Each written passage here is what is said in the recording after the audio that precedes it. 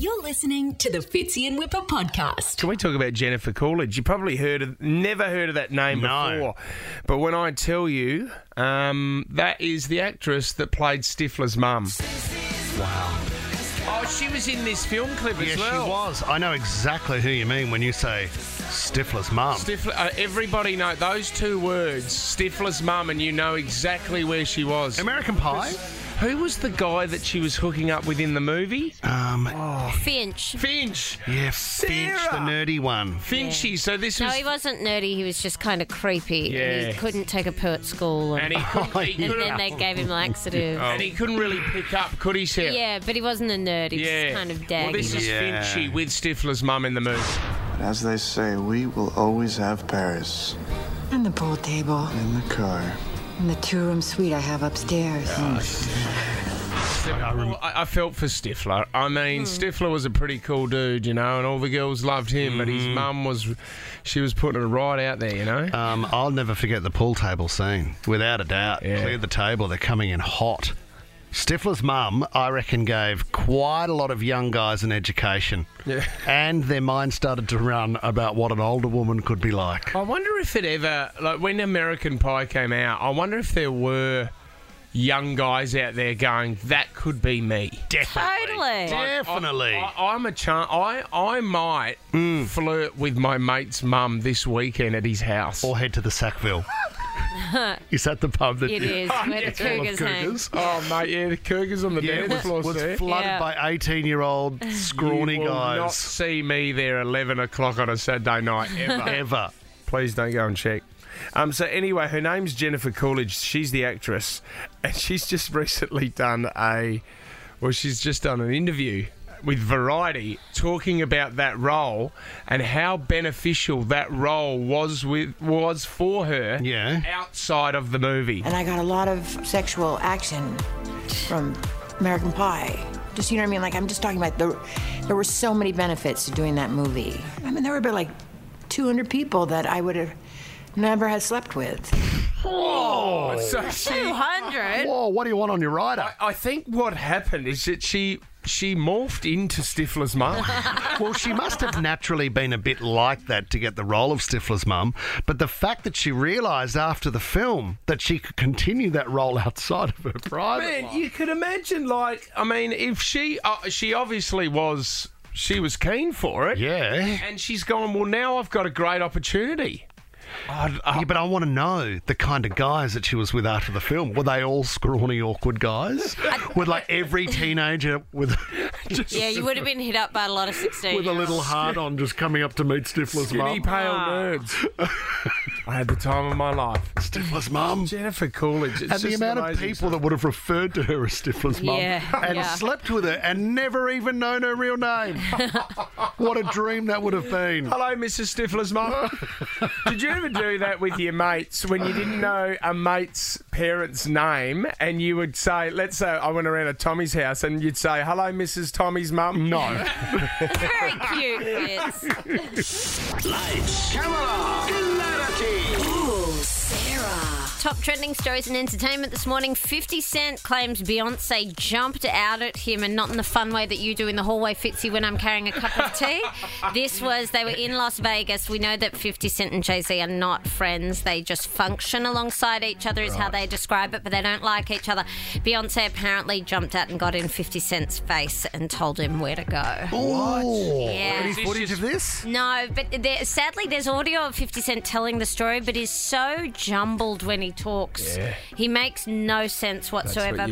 When you get a couple of caps into your jaw, mate, over the years, that's that what might happens. be it, actually. Yeah.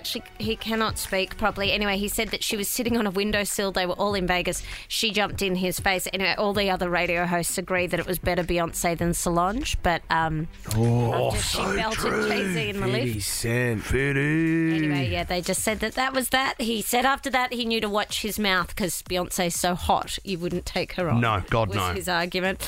Guys, yesterday we were talking about Tom Holland. You know, that video he put up saying he'd taken a hiatus from Instagram to look after his mental health.